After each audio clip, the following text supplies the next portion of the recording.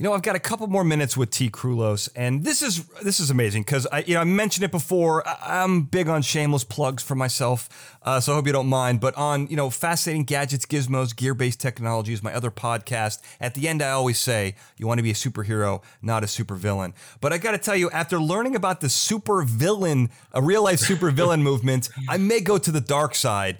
So tell me a little bit about how you saw this, and then I can tell you how I saw this. Yeah. So I started, exploring the real life superhero stuff, and I didn't hear anything about this except at one point I joined a real life superhero forum.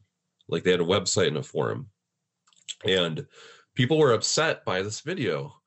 And so I checked out the video. Oh, I forget the villain's name. He was like the first, but it was this guy, and he had like pantyhose stretched over his face and like a fedora, and I love it already. He was like talking in this cheesy supervillain voice, and he was just ripping on real life superheroes. Like he was this Geist, who I mentioned, who I've met many times, and quite a few other villains he mentioned by name, and it was just so dumb. And like it was obviously like some kid who had discovered their real life superheroes, and he wanted to troll them by shooting this video. But some of the real life superheroes were actually upset by it. And then soon there was more and more of these real life supervillains who are not doing like actual acts of evil, but they were also sort of trolls. They would, that's what they are. That's what they are. They're trolls. They're trolls. They're trolling all the superheroes. Yeah. Right. And some of them had blogs, and some of them would make short videos. I think a couple of them even had like a, blog talk radio shows. and I always just thought it was kind of fun. I was like, I get it. But, I think some of them had some pretty legitimate criticisms too. Or at least criticisms that were worth thinking about. What motivation these people had. Some of the real life superheroes would sometimes do a handout patrol where they would hand food and supplies to homeless people, and they would videotape it, which was kind of insensitive. And so, they'd be like, why do you have to film yourself doing this? And why are you trying to get an ego boost and credit for things that the Red Cross and other organizations do without the expectation of being like a star about it? So I was like, I thought it was very interesting. I met a couple of them in person in Seattle. They gave me an address and said that it was their supervillain headquarters. And when I showed up, it was a hot dog restaurant. Of course, yeah. I was like, all right. So I did an interview with them, and they seemed like kind of normal, like nerdy type of, very similar actually to the real life superhero, just, not as found it to be, I don't know, kind of offensive to their senses or whatever. So, but some of them were really very saccharine, funny. Yeah. Some of them were very funny. There was a guy named Lord Malignance, and he went all out. He had this mask that he had made and a lab coat, and he had a hall of evil hanging on his wall that had like Dick Cheney and other people. And he always started his videos by saying, "I am Lord Malignance, and you will crouch before me." So I feel like again, in a weird way, there's this thin line between real life superhero and real life supervillain, because they are all into the same stuff. But in some ways, it's almost like, I don't know how to say this without borderline being offensive, but it's like the real life superheroes in some way are almost, they're a little Pollyanna in that they think that what they're doing is good, and everyone's going to love them, and they're doing the right thing, and it's a little naive. And in some ways, these real life supervillains are the cynics. Like they're the people who realize you can't really do good. There's always a problem with it. You know, even what you're saying, it's like, well, I used to have that problem with Shaq because Shaq would always donate millions of dollars and always have to get that photo op. And then someone else said, well, you know, he's still doing a lot of good stuff. Who cares if he wants the photo op? And it's like, yeah, okay. If it's good for his brand, of course it doesn't matter. But the first instinct is like, oh, stop taking pictures of yourself. And the second thing is like, well, he wants to. And if that's what you do to get $1 million, you know, from a celebrity, like who cares, right? Yeah. But in some ways, like this real life supervillains have latched onto these truths, and they are the trolls, they are the cynics. But in a lot of ways, they are like pro wrestling in that they get that it's a joke. It's just a joke. And to them, it's just funny. And the fact that the real life superheroes would even get offended by it, that's what they want. I'm an older brother. What you want is the reaction, right? If I'm not touching you, and your brother doesn't care at all, then you stop. If they're like, man, mom, you're like, oh, I'm going to keep doing it. I'm going to fart in your face. I'm going to give you a Dutch oven. Like you just escalate, right? Yeah. And that felt like the real life supervillains. That was my impression. I don't know what you think.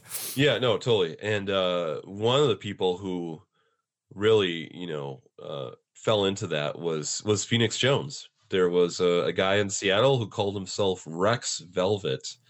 Yeah. And he had this like ridiculously comical villain costume. He had the Snidely Whiplash fake mustache, a bowler hat and an eye patch.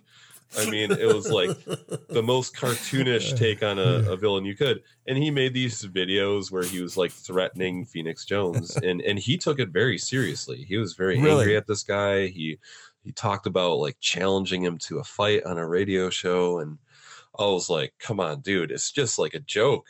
It's like, it's such an obvious joke. Like he's not trying to be an actual supervillain. Sometimes they did make an alliance. Some real life superheroes, especially the California Initiative, who I mentioned, they befriended some real life supervillains because they thought, they're like, we get it, this is kind of fun, and they participated in some charity events together. So, oh, that's cool. Yeah. So there was some people who kind of got it, that it was a fun part of it. I was going to say, that's someone who gets it. And I don't, Phoenix Jones. I don't.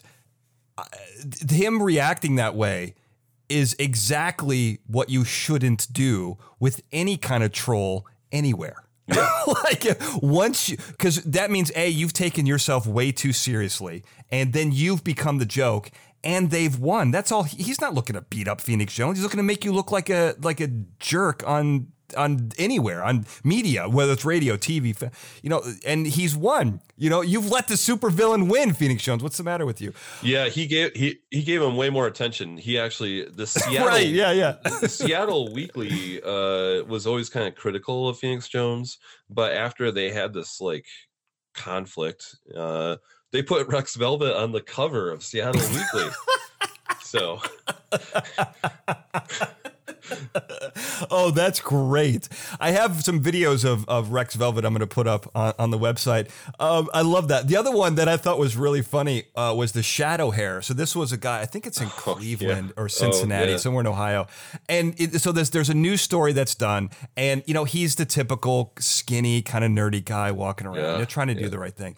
But then he makes the news. But then there was a guy that came out called the High Noon Tortoise, who threatened to jaywalk and loiter every day at noon until Shadowhair unmasks himself. And he said it may not annoy you. You're not even going to notice it at first. Then it will start to annoy you. And then by the end, you will beg for Shadowhair to reveal himself. Slow and steady wins the race. And I was like, that's brilliant. Like, I love it. Yeah, I'm so glad you remind me of Shadowhair, because I had kind of forgotten about him.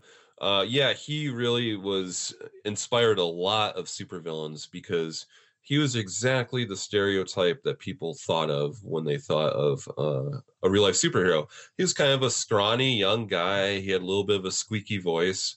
There's a great photo of him patrolling in costume on a Segway scooter.